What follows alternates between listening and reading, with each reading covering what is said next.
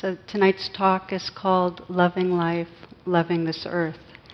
And a friend of mine in the Sangha reminded me or told me a few days ago that tomorrow night is the anniversary of St. Francis's death. And he was known as the patron saint of animals and the environment. So Pope John Paul II called him the patron of ecology. So in a way we get to claim this as a fitting time. It's one way. So here I'd like to maybe name the question that I contemplate a lot within myself, which is, given the sense that this earth is struggling, suffering, and in trouble, what will help us to wake up collectively in a way where it's real enough in our bodies and hearts so that we care enough to respond?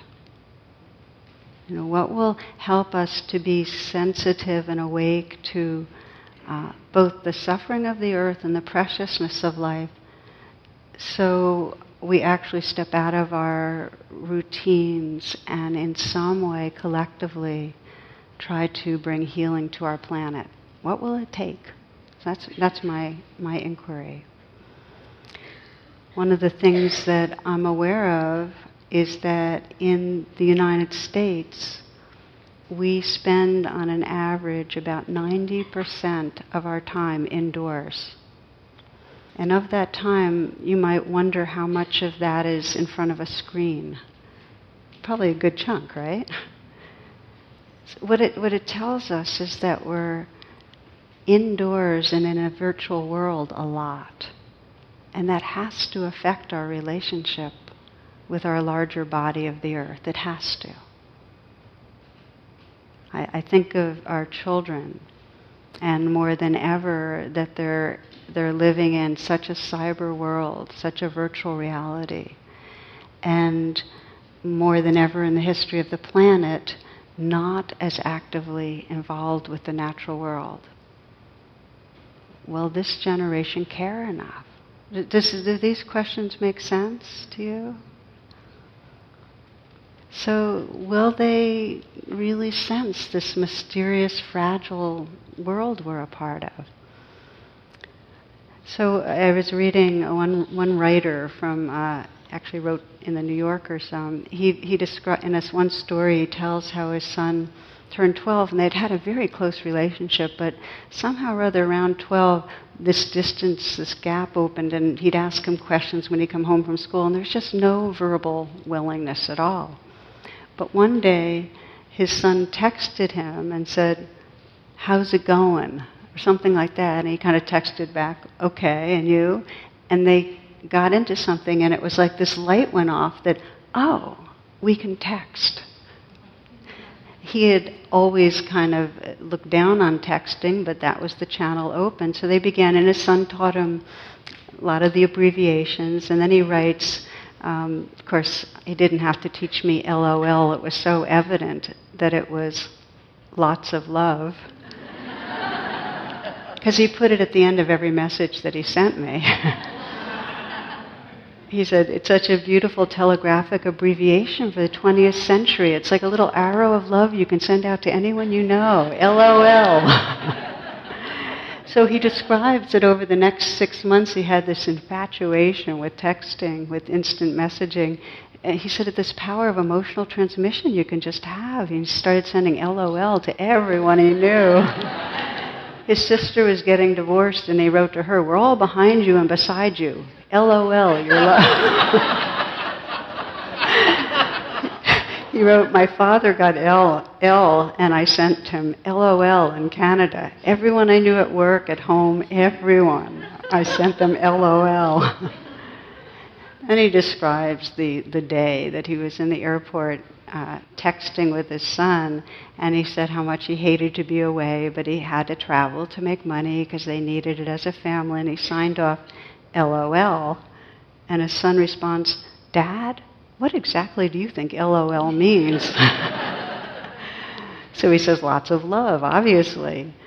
And then no, Dad, it means laughing out loud. And his world crumbled. It's like, like how many people he'd have to write to and explain, that hip transplant, well, I didn't mean like I was really...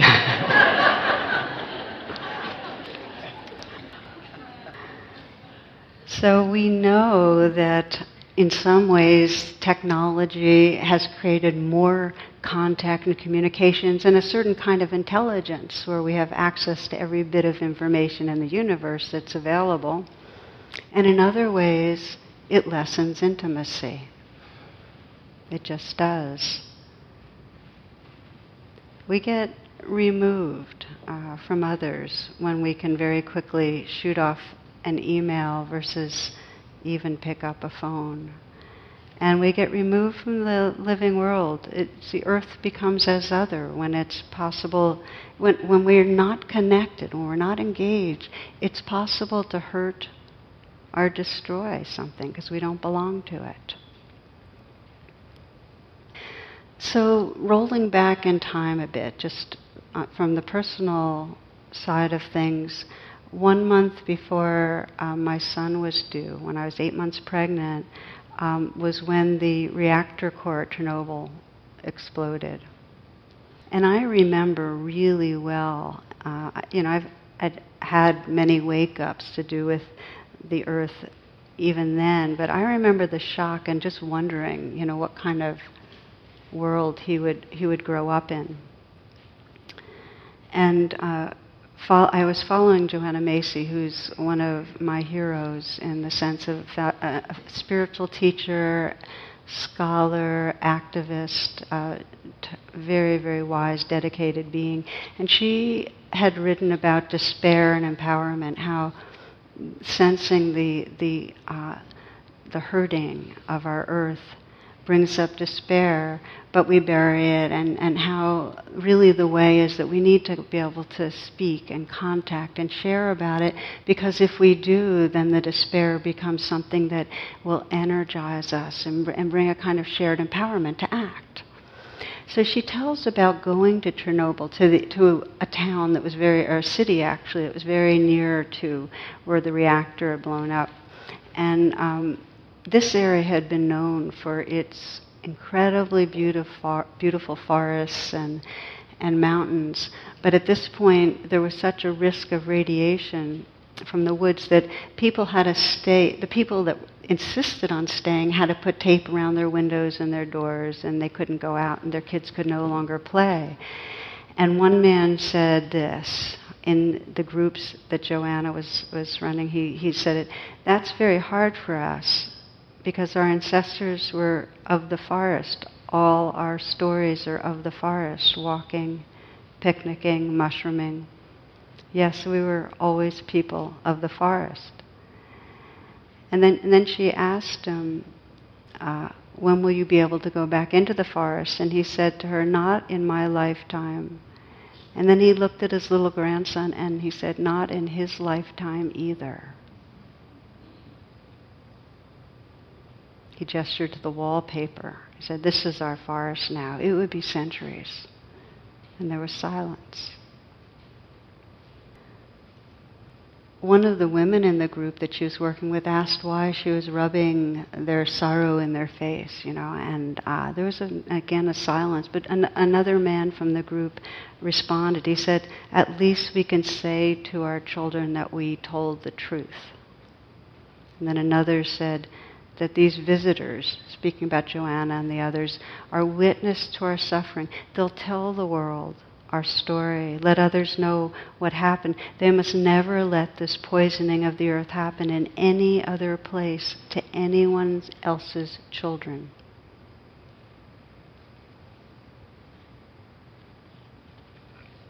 So this was 1986. And the message of her teachings are the power and necessity of naming the truths and being with them to be empowered. And over these years, since then, the 28 some years, there has been a growing consciousness. And the poisoning continues at a horrific pace. And I'm not just talking about the accidents. I mean, we know about Japan. We know that 2 years later, 83,000 people, evacuees, can't return to the area. BP Gulf oil spill. We do have a very short memory, though. I mean, it's amazing to me that these terrible violations to the earth happen, and quickly they jar us, and then our nervous system seems to adapt. So what happens is that we're injuring our earth. This is our larger body daily, with cutting great swaths of woods down. The way this body of our earth breathes is being disrupted in a big way. Mining and overfishing. The coral reefs, the stories I hear about the coral reefs, and I love snorkeling, and you can see the difference. It's radical and scary. Putting toxins in the air. And then, of course, there's the addiction to fossil fuels that is heating our planet in a way that's destroying species. Some of you might have gone to, in New York, the Museum of Natural History. It has some amazing halls in it. One of the halls, you go through time, and you go up you go on the spiral walk through time, and you go from the 12 billion years ago fireball explosion, and then you're walking, and find at the very end there's a hair, and humans have been around for the width of the hair. It gives you a sense of this mystery of what we belong to. There's a hall of biodiversity there, and in the hall of biodiversity they describe the 5 extinctions that have already occurred, and then there's a plaque and describes how we are now in the midst of the 6th great extinction. Some of you probably know about this, but not enough of us know about it. That we're in the middle of the 6th great extinction, and while all the other extinctions were from natural events, this one is primarily human-caused. So there's this plaque there that describes our current extinction spasm that we're in, and the estimate is that half of all plants, animals, and bird species will die off by the end of the century.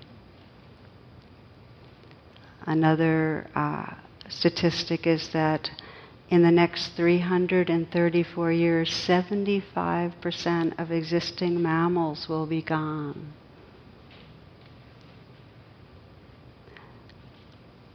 So I sometimes, as a way to remember and be touched and not have this be abstract, will look at, I'm very lucky because I live right by the Potomac, and I see a lot of deer and fox and heron and, creatures. And I say, what if these were not here? It's like, what a lonely world without these creatures that are part of us. Some of you know this list well. These are the critically endangered. The Amur leopard, black rhino, South China tiger, Sumatran elephant, African wild dog, Yangtze finless porpoise, the Bengal tiger, the blue whale. So it goes on. Critically endangered. Actually, the last 3 are endangered, not critically endangered.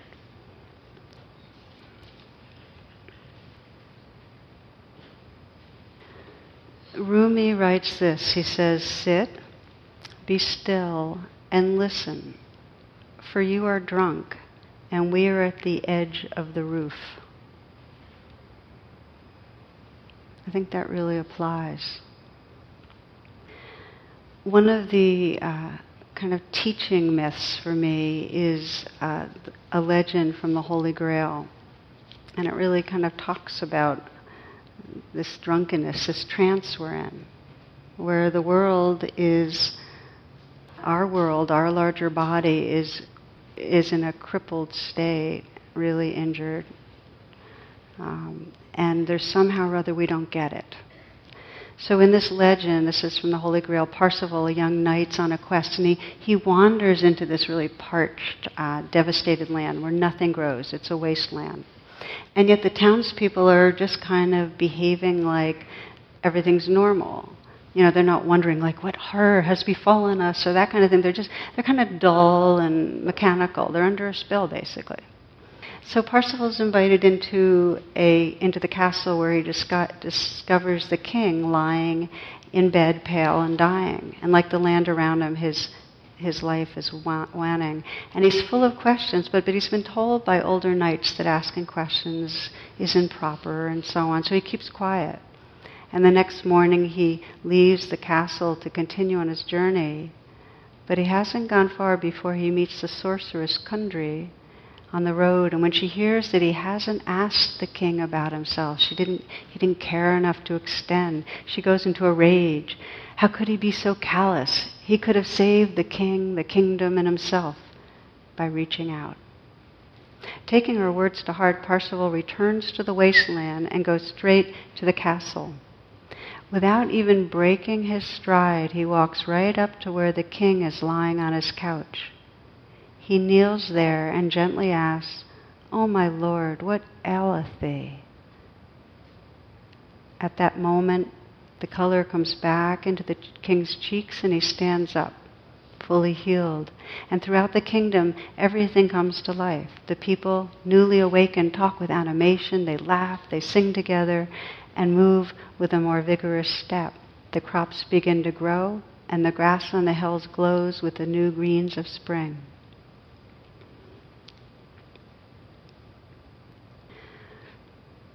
When we don't acknowledge the suffering, and it can be our own deep sense of loneliness, our dissatisfaction, our alienation, our shame, when we don't acknowledge it, when we don't acknowledge the suffering of our larger body, this earth, we are unable to heal. The habit's to look away. We're going to get into that in a bit. But I'd like to, for the rest of this talk, and keep my eye on time here, 3 things.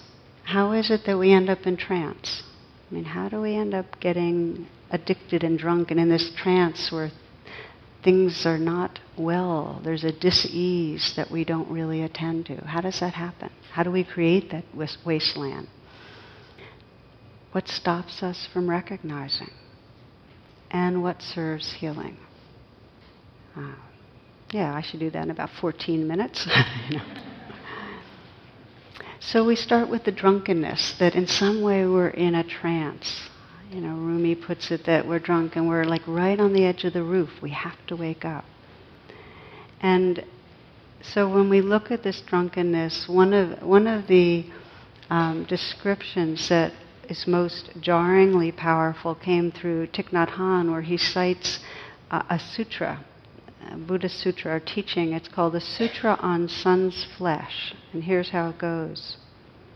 A couple and a young son are crossing a vast desert, and they hadn't planned well. They ran out of food, so they decided to kill and eat their child. Then, of course, after that happened, they tore their hair out and beat their chests, carrying his remains, and they just grieved and grieved. So the Buddha tells the story, and then in discourse with the monks, he talks about how horribly they suffered, and that the teaching is we suffer because we get lost in our grasping, our greed, our need to consume. Thich Nhat Hanh brings it very current, and he says we have to eat, we have to consume with mindfulness, with awareness, or we will be eating the flesh of our own children. I think that's so powerful, because he's talking about how we consume oil, how we consume coal, how we consume the earth's resources in a way that's not sustainable, and that's like eating the flesh of our children, which it is. He says by overproducing and overconsuming, we destroy the world for future generations and our own health as well. You can see that with the obesity, with allergies from the food, air and water, respiratory problems that are bigger than ever. So It's a horrific metaphor, I know.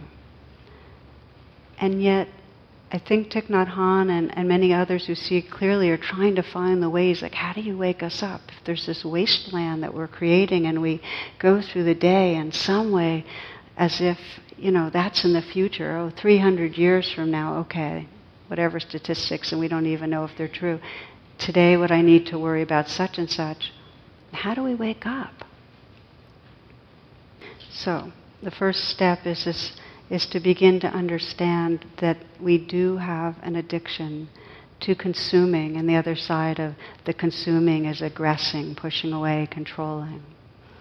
And that this whole process of waking up, if we're to wake up and save this earth, there's a change in consciousness that has to happen for us to care enough. And it's a shift from egoic consciousness, where we're in fight, flight, freeze, and we're out for accumulating and possessing and enlarging moi, to a sense of we truly belong to this web of life, and we really care that our actions are aligned with that belonging, that we really are acting on behalf of each other and the whole. That's the shift.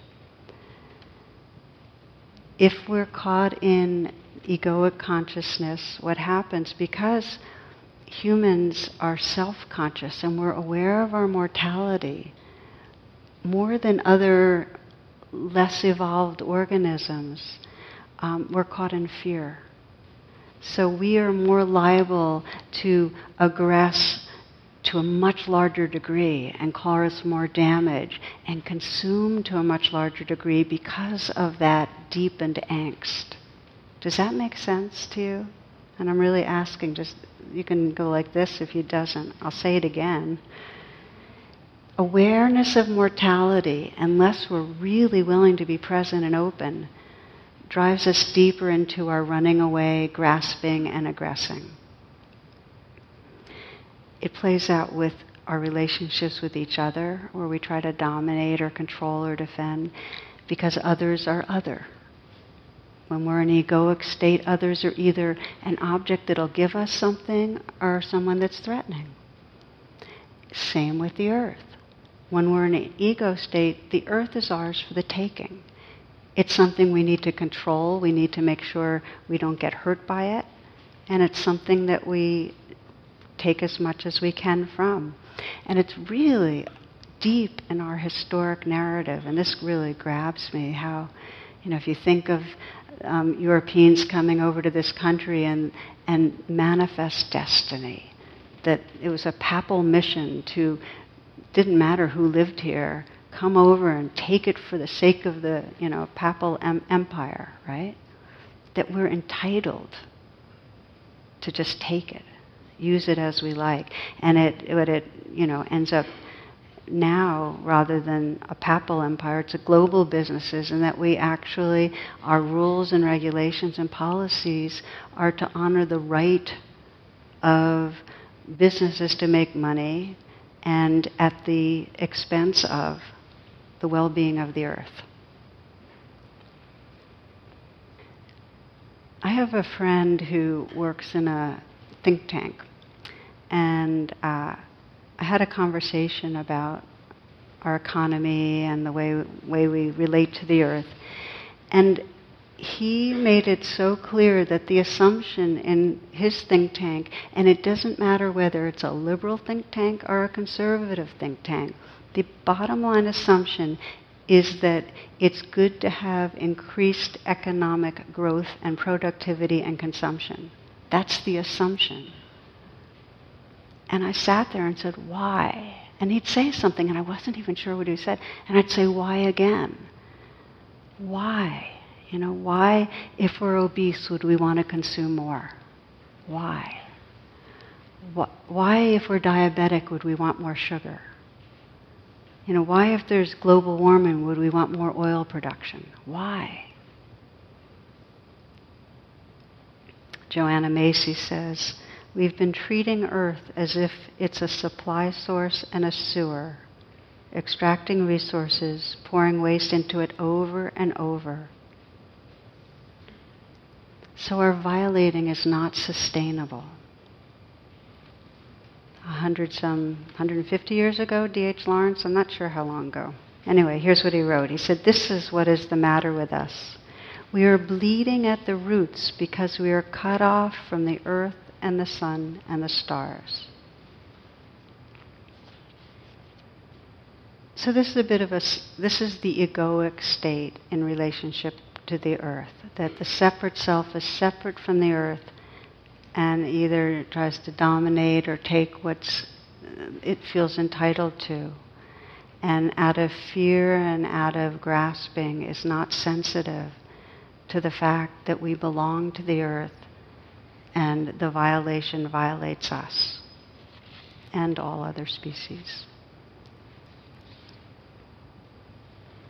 So then we ask ourselves, we start noticing it, we start reading about it, we have great scientific consensus, 95% is huge, on the fact that we're hurtling into destroying the earth with global warming and that humans are responsible. But what stops us from really having our bodies get it? And so one thing is the lobster pot thing, where it's just kind of this gradual thing, and we've kind of gotten used to this, and then we get used to this, and then we get used. So now it's like we don't think about the fact that we can't drink the water. Just we can't. It has to have all sorts of treatments. We kind of take it for granted that, these allergies are here, and there's more asthma and all. We just get used to it. And in adapting our fixations on our daily stuff, quite naturally, can I get through the day? Can I get this done? Can I take care of a parent that's sick? Can I, be able to deal with this conflict in a relationship? We just take care of what's in front of us because the information on our earth body seems one step removed. So that's one reason. There's another reason. Even when it doesn't feel removed, it's uncomfortable to stand out and to talk about it.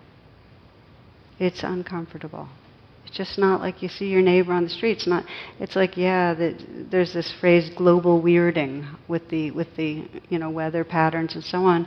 So there's comments on it, but it's really going beyond that and saying this is our larger body, it's precious life. What can we do? It gets uncomfortable. So that's the second reason. The third and the big one is it's just so upsetting to really let ourselves think about it. It's so upsetting. So it can lead to powerlessness and despair. So people feel that they don't know what to do, that there's nothing they can do to make a difference, that the war's already lost in some ways. Maybe I could do something if I was in Congress or a scientist, some people might think. But I'm just a normal person, a citizen. So there's a sense that, what can I do? It's out of my purview. And the reality of climate change is so overwhelming that there's a deadening to our feelings.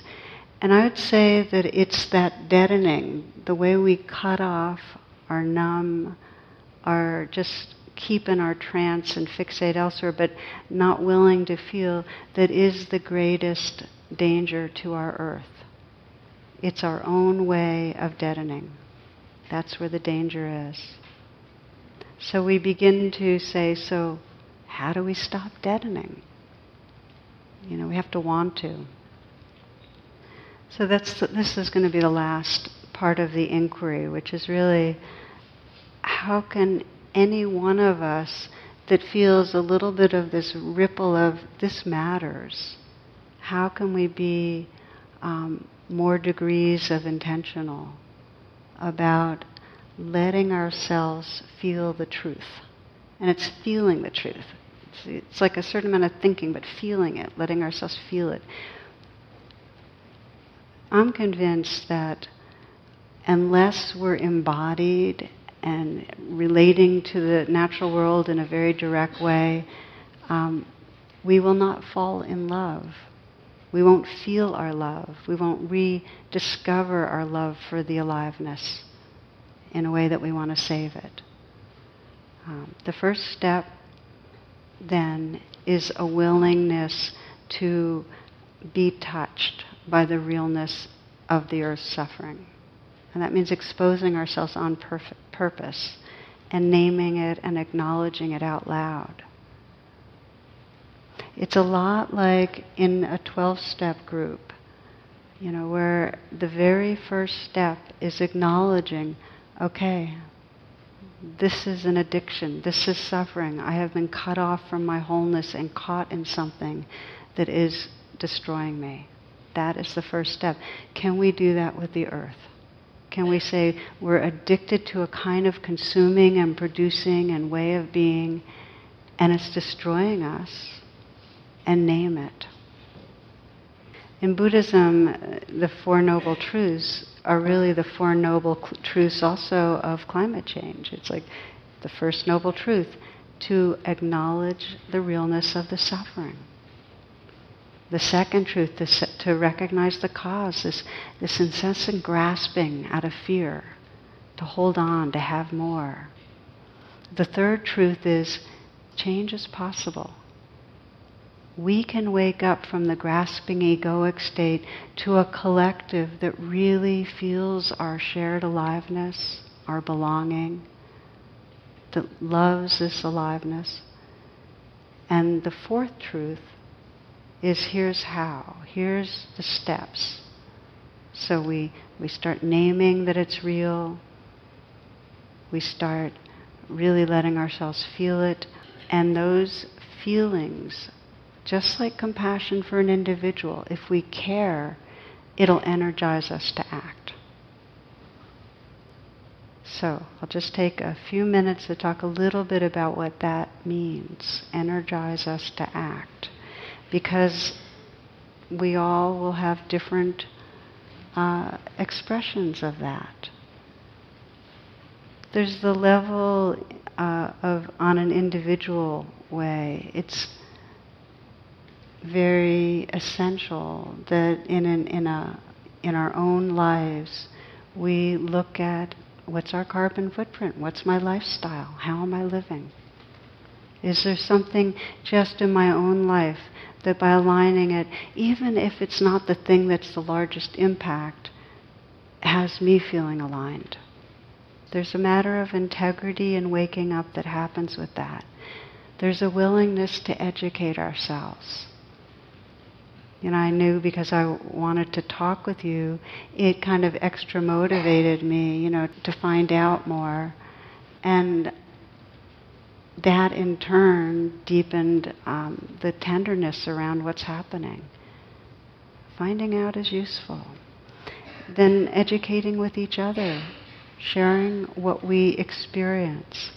And as Joanna Macy teaches so well, if we try to educate and take action as an individual, we will get either overwhelmed by the despair, burned out, or just disconnect. We need to do this together. Just as the issue is one of shifting from an egoic mentality to collective, the response needs to be collective. We need to feel that we're in it together. That'll juice us. So when we start sensing the realness of the pain of our world, to speak with each other about how it is to live with that. To be willing to be vulnerable. Denise Levertov says, to speak of sorrow works upon it, moves it from its crouched place, barring the way to and from the soul's hall. To speak of sorrow works upon it, moves it from its crouched place, barring the way to and from the soul's hall. So we share, we speak of the sorrows. But working on that individual level is not going to be enough. We're too far gone. That's, to me, the truth. That it's an emergency, and we need to also have action that's external action and that really targets the institutions that are continuing to drive us in this towards a wasteland. And that means really changing the narrative and policies of government, of policy, asking the big questions about how do we impact policies that govern the production of fossil fuels and the consumption of them. Asking the bigger questions of how do we get involved with disseminating information that really does inform and awaken. So it's this myth of Percival that it's like we have to do our inner work with each other of naming and educating and acknowledging and holding that sorrow. And we need to act out of that and say, what aileth thee? What is really happening to the world? And really reach out. The last element to name is really coming around to where we started from, which is any action we do arises from consciousness, arises from a visceral sense of caring. And if it doesn't, it'll be torqued with either aggression or just be mental. So one person said that there's really this race between ignorance and consciousness. And our fundamental task is to keep waking up. And what that means is really waking up our loving for this world. There's Mary Oliver writes a fall song. You would just listen to it and sense how her love for this world comes through these words. Another year gone, leaving everywhere its rich spiced residues, vines, leaves, the uneaten fruits crumbling damply in the shadows, unmattering back from the particular island of this summer, this now. That now is nowhere except underfoot, moldering in that black subterranean castle of unobservable mysteries, roots and sealed seeds and the wanderings of water. This I try to remember when time's measure painfully chafes. For instance, when autumn flares out at the last, boisterous and like us longing to stay, how everything lives shifting from one bright vision to another, forever in these momentary pastures.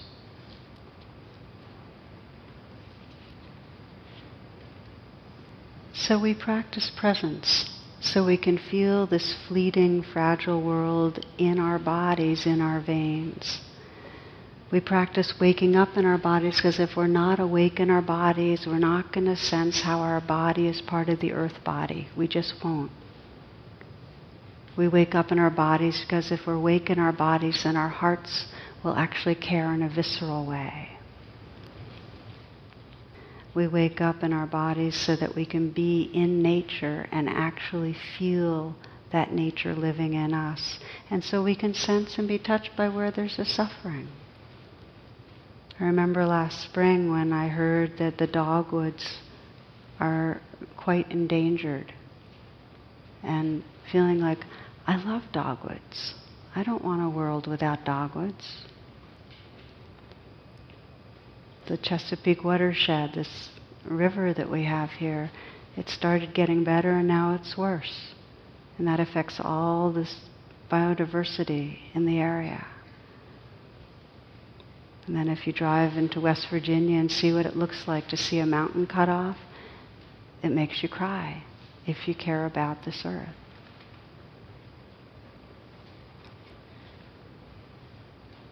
The bonobo and the chimpanzee, the giant panda, loggerhead turtle, orangutan, sea lion, snow leopard, 4 more species of whale.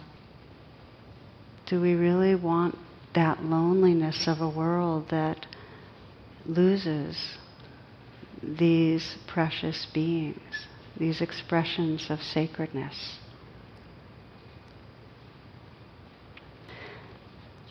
This is, really a practice of remembering what we belong to. We're part of this great mystery. One person writes, the Big Bang started the universe, pouring matter through space. Some of this matter formed stars, residue formed planets. Everything on Earth, including our living bodies, is formed out of the same material that formed the stars and the planets. Your bones are made of calcium and magnesium, and there's seawater in your blood. You are the living Earth in this particular form. Cosmologist Brian Swim says, 4.5 billion years ago, the Earth was a flaming molten ball of rock, and now it can sing opera.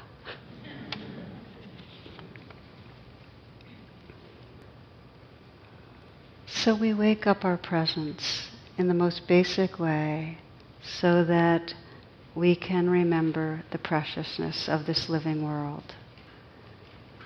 Just remind you of what it was like for those Apollo 8 astronauts that we keep hearing about now.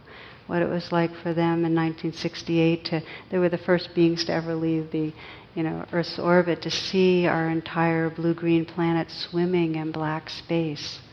And how each expressed this surprise and this awe. They were so stirred by this luminous presence. It was like getting that the Earth is not like this ball in space, it's this living organism. And the Earth brought them to tears. And 3 years later, Edgar Mitchell writes this. He says, describes being profoundly aware that each and every atom in the universe was connected in some way. And on seeing Earth from space, he had an understanding that all the humans, animals, and systems were part of the same thing, a synergistic whole. So to serve our collective whole, our path is to awaken from this trance of separateness, to sit, as Rumi says, to be still, to listen. And then Gary Lawless puts it this way. He says, when the animals come to us asking for our help, will we know what they are saying? When the plants speak to us in their delicate, beautiful language, will we be able to answer them? When the planet herself sings to us in our dreams, will we be able to wake ourselves and act?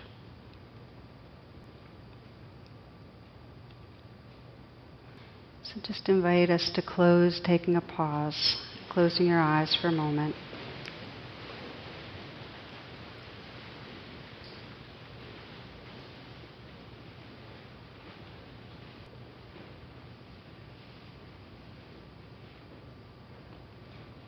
Just resting back in that presence that can feel this living body right here. Vibrating, tingling, heat, cool.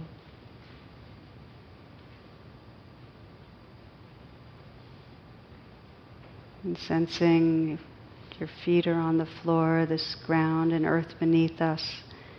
This aliveness and flow that we're a part of, flowing into our soles of our feet and through our body, that we are this living earth. Earth becoming conscious of itself.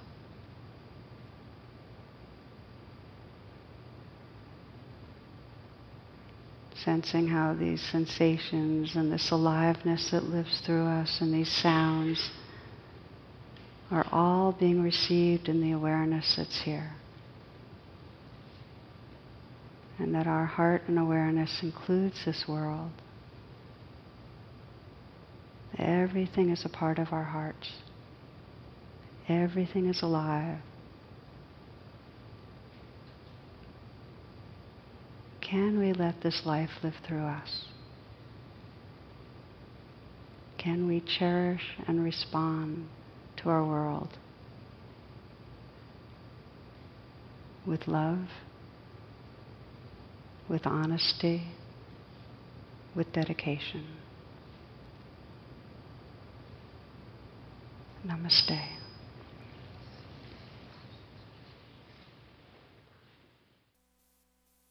The talk you just listened to has been freely offered. If you'd like to make a donation, learn more about my schedule or about programs offered by the Insight Meditation Community of Washington, please visit either my website, which is tarabrach.com, or IMCW's site, which is imcw.org. Thank you very much. Thank you for listening. To learn how you can support the teachers and Dharma Seed, please visit dharmaseed.org/donate.